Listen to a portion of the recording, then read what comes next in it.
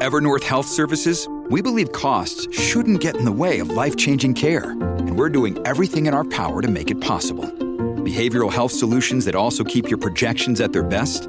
It's possible. Pharmacy benefits that benefit your bottom line? It's possible. Complex specialty care that cares about your ROI? It's possible. Because we're already doing it. All while saving businesses billions. That's Wonder made possible. Learn more at evernorth.com/wonder.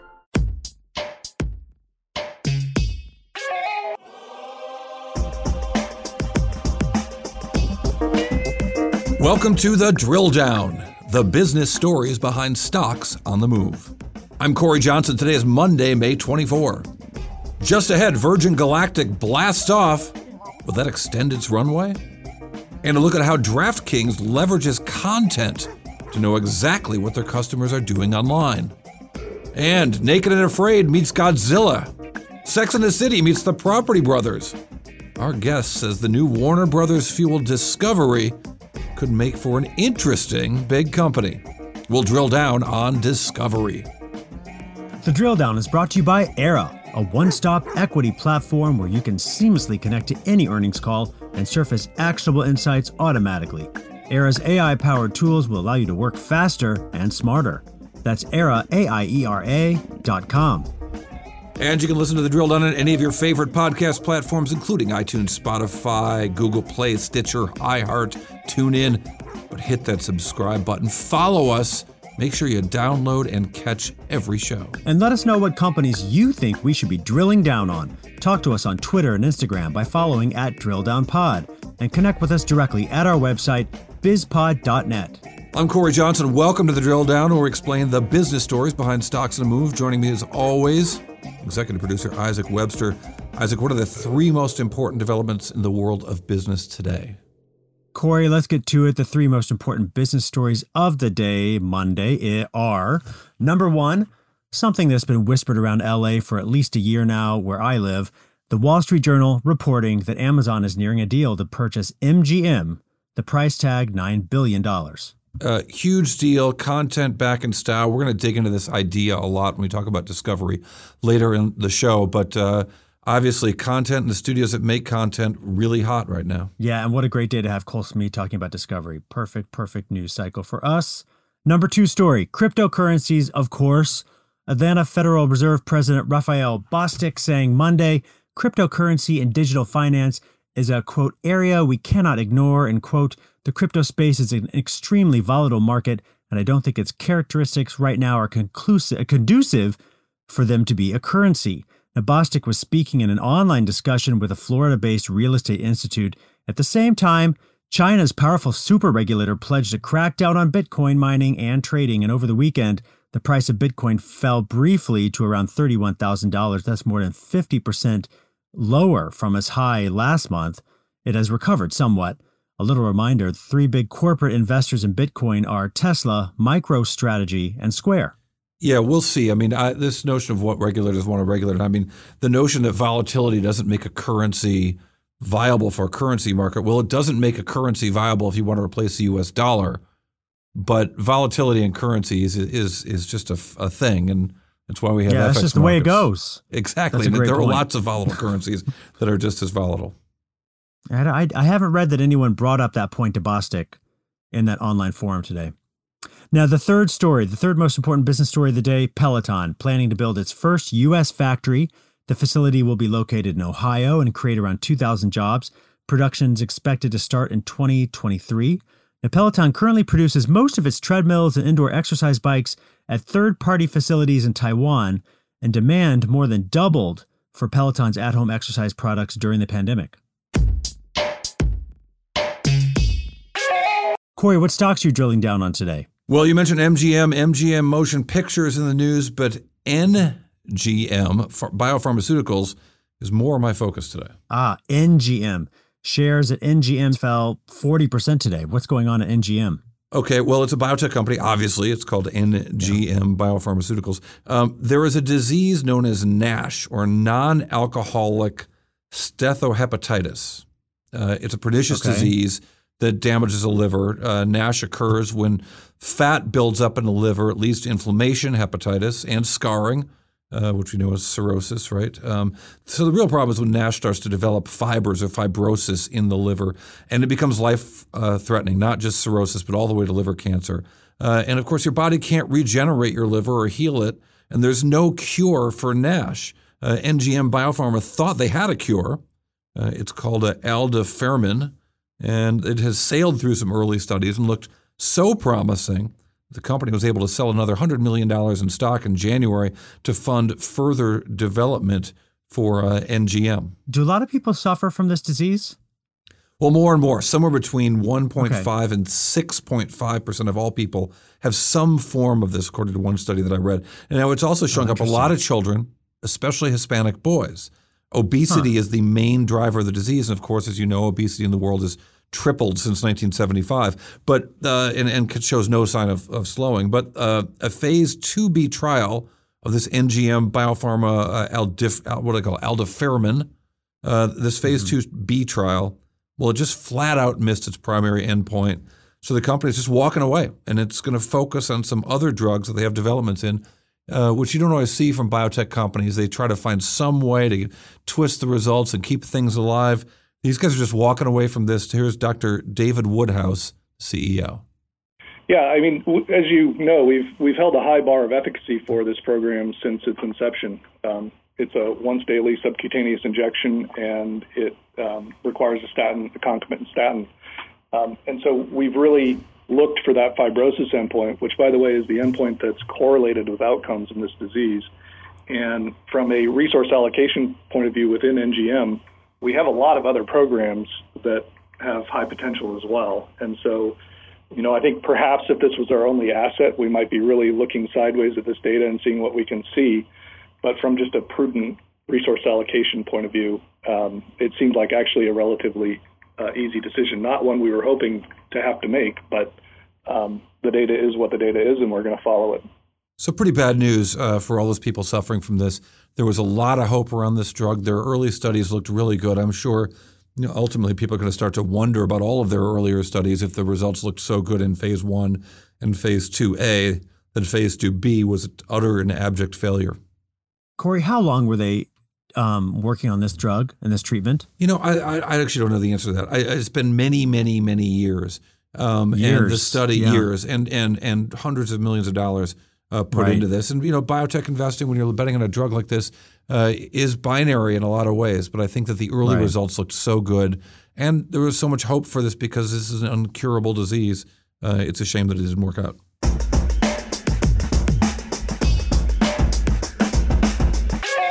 Corey, what is your next drill down? Let's look at DraftKings.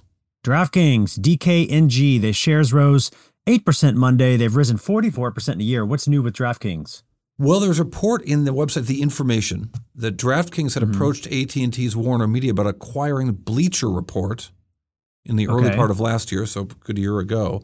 But that matters a lot right now because they say that the Discovery-backed Group 9 Media also looked at this sports media property, and it's even more intriguing because maybe now Discovery, having acquired the assets of Warner Media or trying to do that in a spinoff of those assets with AT&T, that they might, if the merger goes through, and it looks like it probably will, they're going to need to shed some assets or might want to sort of find a little cash on the table and in the couch cushions, and Bleacher Report to DraftKings might be just that. So why would a gambling company want a content company like Bleacher Report? Well, I think it tells you a lot about how DraftKings sees itself. They really see themselves as a data company where they mine customer behavior, they identify how much a customer has in their wallet, and they target them at the exact moment they think that person is going to place a bet. So DraftKings already makes content, but they use content to do this monitoring of their users and potential users, and they put an enormous amount of technology and CRM software and marketing behind these efforts to mine this data. In fact, they call content one of their 4 C's. I went back to the last analyst meeting for DraftKings a few weeks ago, and here's what CEO Jason Robbins had to say about using content to target potential gamblers. Our marketing platform understands all this data, both internal and with our CRM tools.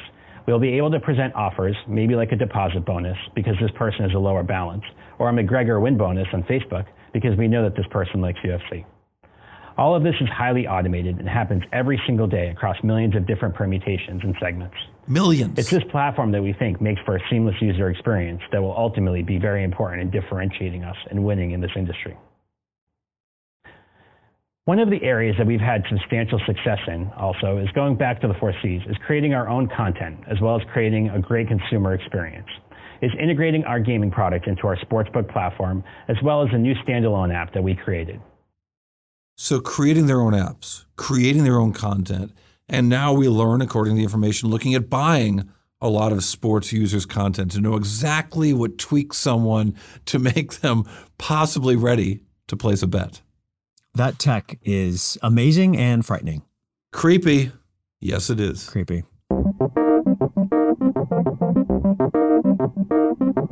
Corey, what's your next drill down? Let's look at Virgin Galactic. You saw what happened to that stock today. It was amazing. It is rare that a stock or a stock ticker predicts what's going to happen to the stock itself, but SPCE, space, that's what the stock did today. Yeah, shares saw an almost 30% rally today, and they've gained 67% in a year. But today, 30% rise. Wow. Yeah, and the volume was off the charts today as well. It was a big day for Virgin Galactic, and it started, well, the big day really was Saturday. It started like this. 3, 2, 1, release. Fire. And there you had it, where the spaceship dropped off of the space plane carrying it, getting ultimately to a speed of Mach 3 times the speed of sound, of course. Then what happens is the spaceship sort of drops off the bottom of the spaceship that's carrying it, the plane that's carrying it, and goes straight up into space, 56 miles away from the Earth, before it starts to drop into gravity. The sound from these astronauts when they first got to that point. CJ Mac, we set test point Alpha Bravo complete. You're going to space. Again, it's the third time that Virgin Galactic has gotten that far. And it was pretty amazing for the astronauts aboard this. You'll hear these guys. Increasing pitch. Wow, look at that view. Gorgeous. And they get to great weightlessness up there. Good trim is set. Happy, decrease in pitch. That was a great burn.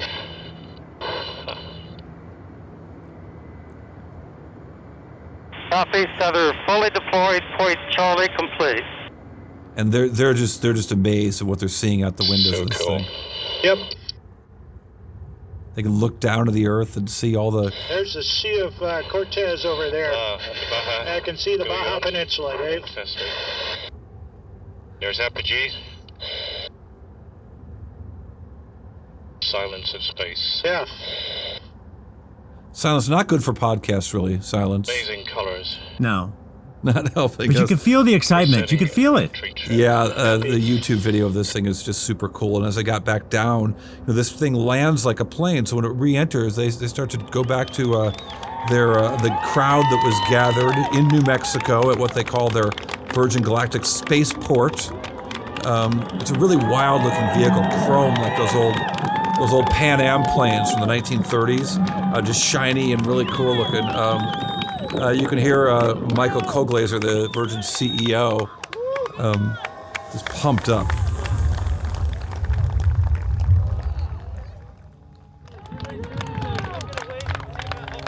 And Richard Branson himself, of course, was there on the tarmac as well. Now, the flight didn't contain any passengers, but it did produce some revenue. The company didn't say how much, but it did say that there was an unspecified NASA research experiment, as well as collecting data to be used in its final 2 FAA verification reports, which are required to issue what the FAA calls a commercial reusable spacecraft operator's license. Yeah, that's a thing. But the short of it is that Virgin is one step, an important step closer to offering spaceflight, which a lot of skeptics, including our friend James Raste, we talked to, 2 weeks ago, wasn't sure they'd get there. He wasn't sure, and he isn't sure how many more times they can pull this off safely. But it's worth noting that the company has $617 million in cash at the end of the last quarter and virtually no debt. And they burned through $50 million the prior quarter. They're expected to burn through, and they've said they'll burn through about $60 million every quarter, at least for the next year. At that rate, they'd have about 10 more quarters before they totally run out of cash. But presumably they'll have some more income coming in then. Whether it's enough to keep this going, we shall see. But you can see why people get so excited about the possibility The numbers may or may not pencil out, but this thing is undeniably super cool. Very exciting. All right, our guest Cole Smead coming up in a little bit from Smead Capital. We're going to drill down into the new giant company of Discovery. The Drill Down is brought to you by Era. Era's event access and monitoring intelligence platform improves earnings season and the investor events in between through comprehensive calendar tracking, one-click event access, dynamic monitors, multicasting, and more. Powered by an advanced language processing engine, which consumes 40,000 investor events annually across 10,000 global equities. Learn more at AERA.com. And remember to join the Drill Down on Twitter and Instagram at DrillDownPod. Link up with the Business Podcast Network on LinkedIn. And check out our website, bizpod.net. Let us know what stocks we should be drilling down on. All right, welcome back to the Drill Down. Our guest, Cole Smead, the president of Smead Capital. Cole is one of my favorite stock pickers, really does some homework on his names and knows these businesses. Cole, talk to me about why you've decided we should look at Discovery. Yeah, it's a great name. And just give you a little background for it. We've been involved with the name a little more than 3 years. They did their deal with Scripps back in late 2017. And we actually were involved with Scripps prior to that deal. And so we've been very much in bed with the kind of Malone-esque Discovery entity with David Zaslav at the helm. And the game only gets more interesting, as we've seen here recently with the deal announced last week. Well, talk to me about this. The deal, obviously, for those of you who've been under a rock, is AT&T bailing from its, $44 billion acquisition of Warner Media's assets, most prominently HBO and maybe CNN, throw that in too, and turning that over into a combined entity that Discovery will run, but AT&T will maintain some ownership in. Yeah, so to your point, there was a great Malone interview on Friday that's been put back out online in certain parts by CNBC, as well as both Zaslav and Stanky were interviewed the day of the deal. And I think what's most interesting is this was really a takeover of Discovery by AT&T to start out with. So 71% of the new ownership base will be AT&T. And if you remember, the Time Warner assets were purchased for about $85 billion, and they've divested some of those assets. At the same time, they're getting $43 billion in cash out of this deal at the end of the day. So some people said AT&T is getting they're kind of, selling at a loss. And I wouldn't characterize it as that.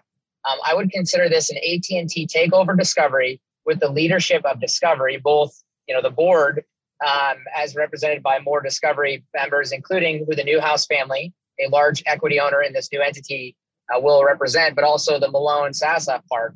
And I think the other thing that's very critical to understand is where we've come from in media to where we are. Look at the average media company. They've done terrible the last 10 plus years. And there's been a lot of critique of David Zaslav from Discovery's creations back in 2007 to today. But if you look at Discovery, it went from nothing to something. And if you look at the stock price return, though it hasn't been a great return relative to the market, relative to the space, it's killed it. So you kind of made effectively a little worse than market returns in Discovery since they went public. And they're really on a platform that I don't think the world's really ready for, particularly domestic, but that's not where the great growth is in this market. It's international. And we'd love to talk about that more if you guys were interested. Yeah, well, 100%. I want to get to that. And so I actually agree with you in reviewing the deal that while, this is maybe how we look at the world as opposed to how the world looks at the world. So if Discovery is going to run the assets, I think it's seen as a Discovery takeover. But the financial ownership of the company really will be concentrated at AT&T, just with the Discovery ownership. And I would also argue that Discovery's management, I think you're making the same argument, is probably better at running a media company than the guys that they had at AT&T. So what do you like about what they've built with HGTV, with Animal Planet, with the media properties that Discovery has there, besides, of course, the much-loved and highly groomed Property Brothers? Yeah, it's a great question. So Barry Diller was interviewed on this last Friday. He was opening his little island there in New York. And Andrew Ross Sorkin, asked some questions on this. And by the way, Barry Diller's been around this business for literally decades and has had a no dope, that Barry Diller. Yeah, he's been in everything. I mean, everything from the Paramount to knowing that Iger's going to come to the helm or Eisner's going to leave. I mean, Barry Diller's very much in the know of this industry. And I found it really interesting that Diller, he zigged when everyone else is zagging. What I mean by that is Barry Diller commented that he felt that David Zaslav was he called him a scrappy CEO. And when he said scrappy, he said, they've gone from being a business that in effect was a nobody to a somebody. Okay. And he didn't say that guarantees them success, but in comparison, not to name names, but there are some tech writers out there that it's pretty easy to make the case that they called David Zaslav slick. And I really think the management component of this is the most interesting because I think Zaslav, coming from a much bigger media background, he hasn't ran a movie studio business, but he has been at NBC Universal for years. And by the way, him and Zucker, who is coming into this from the CNN side, so has he. So I think it's pretty interesting that they're underestimating the management of this company. And at the same time, they don't understand what scale. I mean, if you just combine the existing content spend of these two businesses, it's 20% higher than Netflix, okay? And a lot of this will come down to who can dominate content spending because the content is creative. There's no algorithm to it. And interestingly, in John Malone's comments, he said, well, historically speaking, bigger businesses aren't necessarily the most creative ones. And isn't it funny, Corey? We sit at a juncture where people think the biggest tech companies in the world are the most creative, particularly in content. Well, let's talk about that, though, because, I mean, to that point, I mean, there is a reason that HBO is great and FX and Showtime and others who could have been great aren't. And I think a lot of that credit ought to go to a guy who's not even there anymore, Richard Plepler, who really put together the programming slate that gave us Sopranos, and it gave us Curb Your Enthusiasm, and it gave us Sex and the City, and it gave us Game of Thrones, and it made HBO a dominant force because they had the best programming. But easy come, easy go. Without the hits, this doesn't work. So this is, the reason that Marvel is great and DC isn't is because Marvel had better content. Now that's to the benefit of DC, or of Disney, I should say. So how can these guys get the HBO mojo back and actually have the value of new titles, because the old titles are getting old? Yeah, it's a great question. And I mean, if this is Netflix, let's say we're the board of Netflix, okay, our strategy is we throw enough spaghetti off the wall, something eventually will stick. Okay, and that's really the history of content, I would argue. It's you throw it off the wall, you see it'll stick. I mean, for example, to your point, Corey, no one knew that 90 Day Fiancé was going to be the success that it was. And it's such a primetime blockbuster success.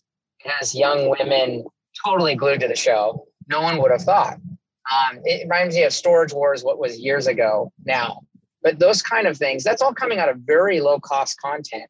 And so I think what we've done is we kind of turned the script. It used to be the bigger the budget, the bigger the hit. And we're finding out that it's not really coming down to that. In fact, I think that's why you see Netflix tap towards reality television.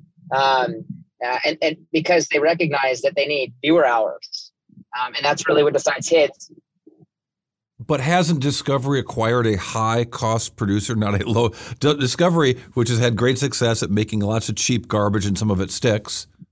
Maybe that was pejorative, but I'll stay with it.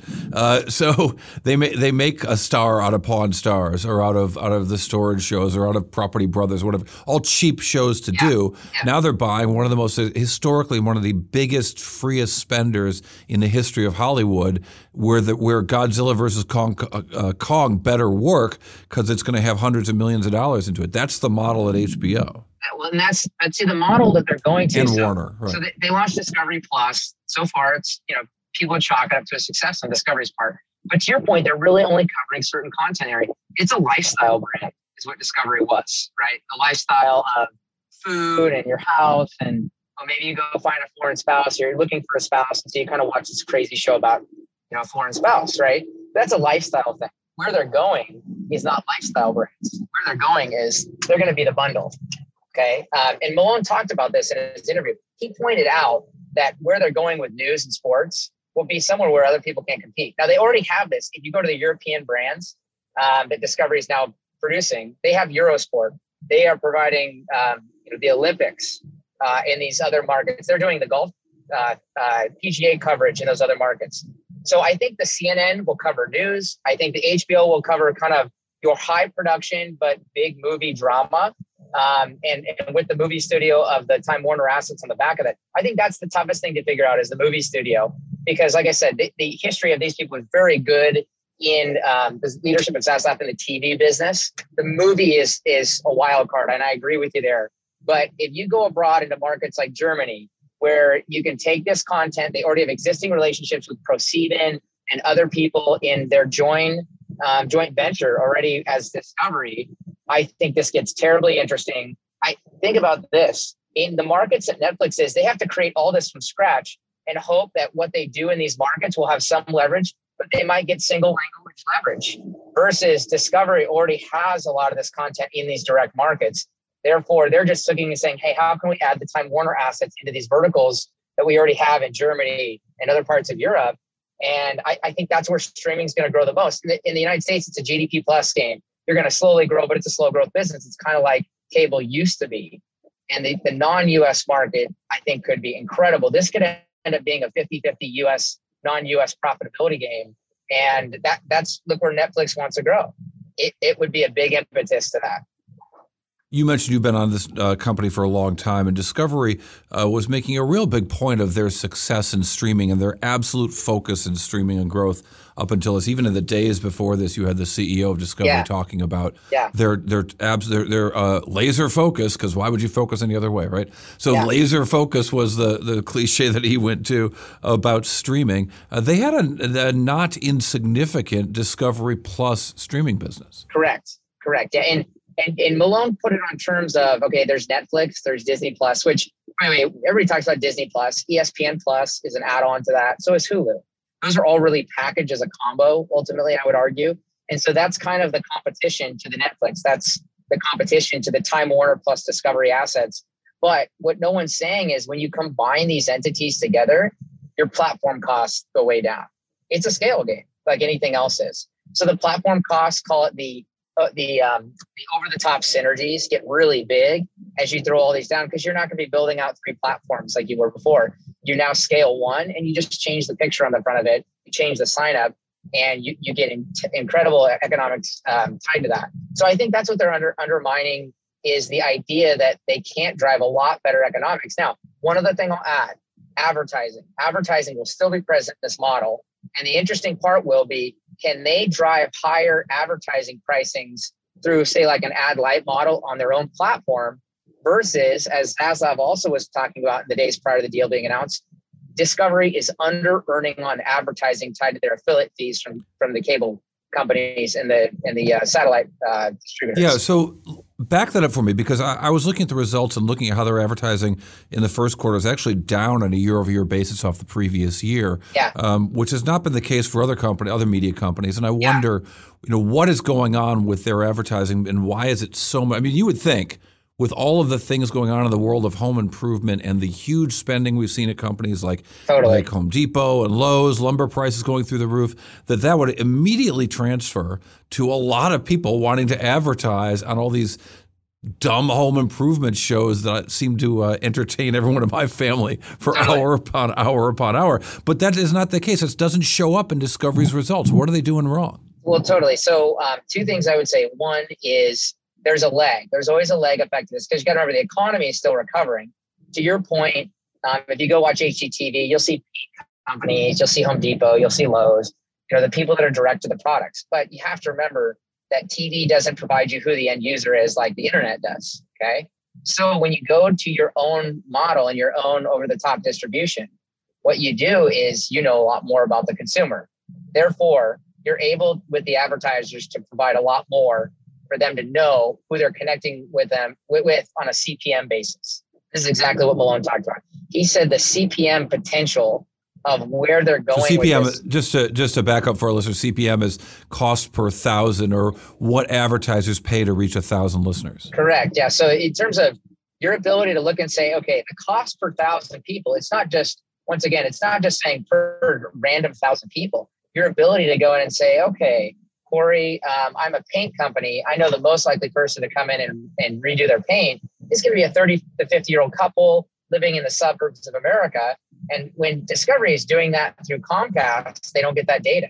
But when Discovery is doing that through their own platform, guess what? You have address that they are at presently, Your IP would tell you that as well. The internet connection would tell them that as well. So there's all this data that comes into play.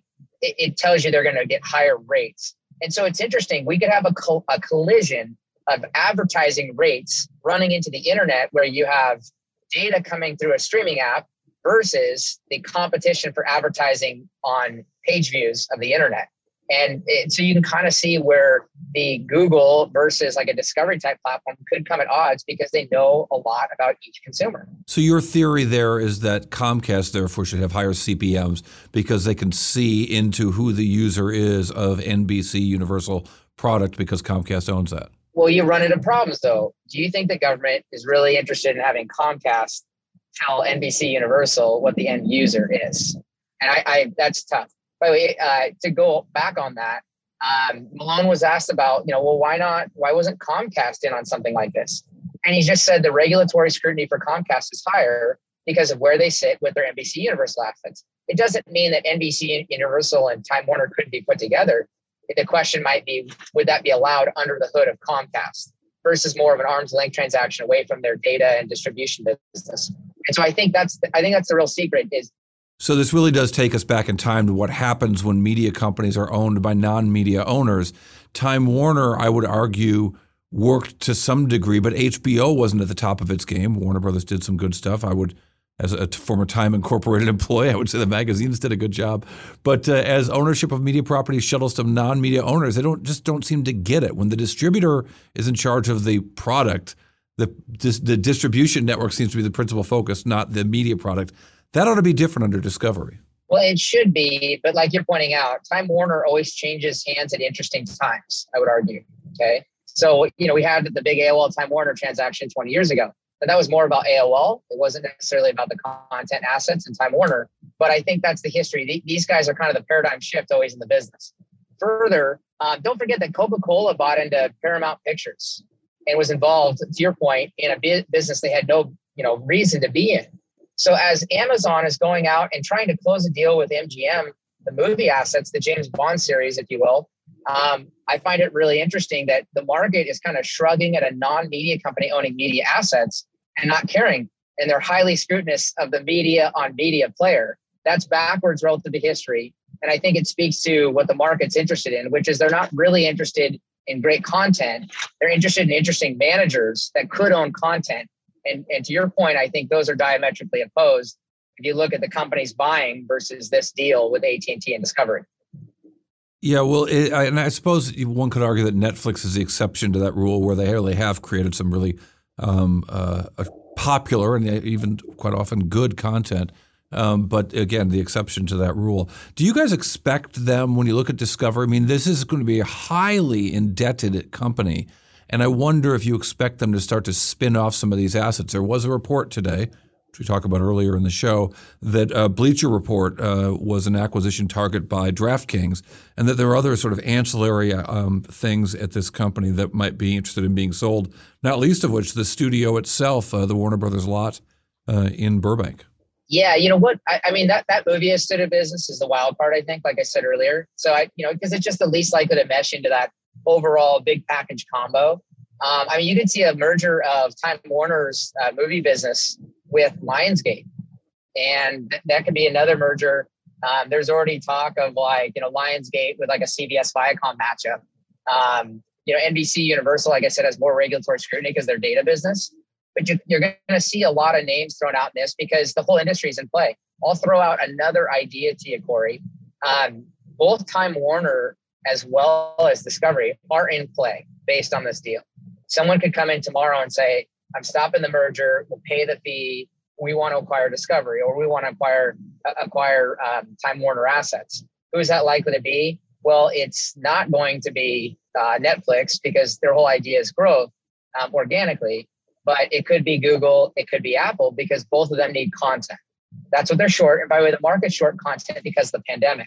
So, what exact form does this take? I don't know. But to your point about debt, John Malone has a lot of equity in this thing. The Newhouse family is taking their preferreds, converting them, taking a small premium on some of those preferreds.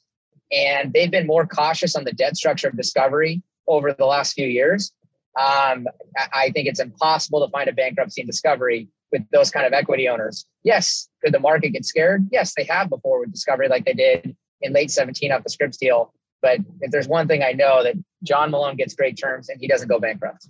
Isn't that the truth? All right, Cole Smead, thank you very much for your time. We appreciate it. Cole Smead of Smead Capital. How can people keep track of the latest thoughts out of Smead Capital, Cole? Yeah, smeadcap.com, or the Twitter handles @SmeadCap. You get our missives, or I'm sure you can find great stuff like this we're doing with you, Corey. Appreciate that, Cole. Thank you very much. That was Cole Smead from Smead Capital. Up next, we're going to talk about the drill down, bite that one number that tells us a whole lot. The Drill Down is brought to you by Era, a one-stop equity platform where you can seamlessly connect to any earnings call and surface actionable insights automatically. Era's AI-powered tools will allow you to work faster and smarter. That's Era, AIERA.com. And you can listen to The Drill Down on any of your favorite podcast platforms: iTunes, Spotify, Google Play, Stitcher, iHeart, TuneIn.